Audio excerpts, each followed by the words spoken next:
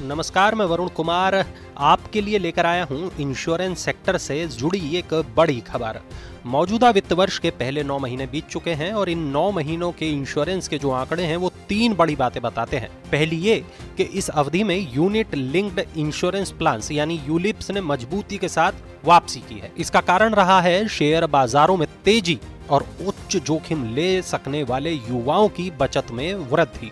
इससे यूलिप्स ने व्यक्तिगत नियमित नए कारोबारों में साल दर साल आधार पर करीब 49% की ग्रोथ हासिल की है। साथ ही व्यक्तिगत एकल प्रीमियम नए कारोबारों में 85% की वृद्धि दर्ज हुई है। इसके अलावा नॉन पार्टिसिपेटिंग पॉलिसीज का कारोबार भी लगातार बढ़ रहा है। व्यक्तिगत नियमित नए कारोबारों में इसका हिस्सा वित्त वर्ष 2019-20 के शुरुआती 9 महीनों के 19% से बढ़कर वित्त वर्ष 2021-22 के शुरुआती 9 महीनों में 24% पर पहुंच गया है।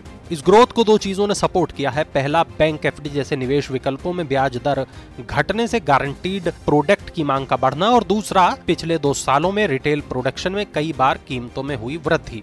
आंकड़ों से जो दूसरी बात निकल कर आई है वो ये कि पेंशन प्रोडक्ट और नॉन पार्टिसिपेटिंग में लगातार ग्रोथ देखने को मिल रही है, लेकिन एन्युटी और पार्टिसिपेटिंग सेविंग्स का कारोबार स्ट्रगल करता दिख रहा है।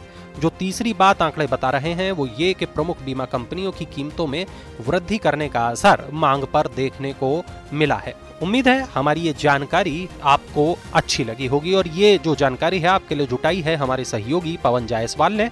ऐसी ही तमाम काम की खबरों के लिए फॉलो करें मनी 9 के YouTube चैनल को और सुनते रहें रेडियो मनी 9।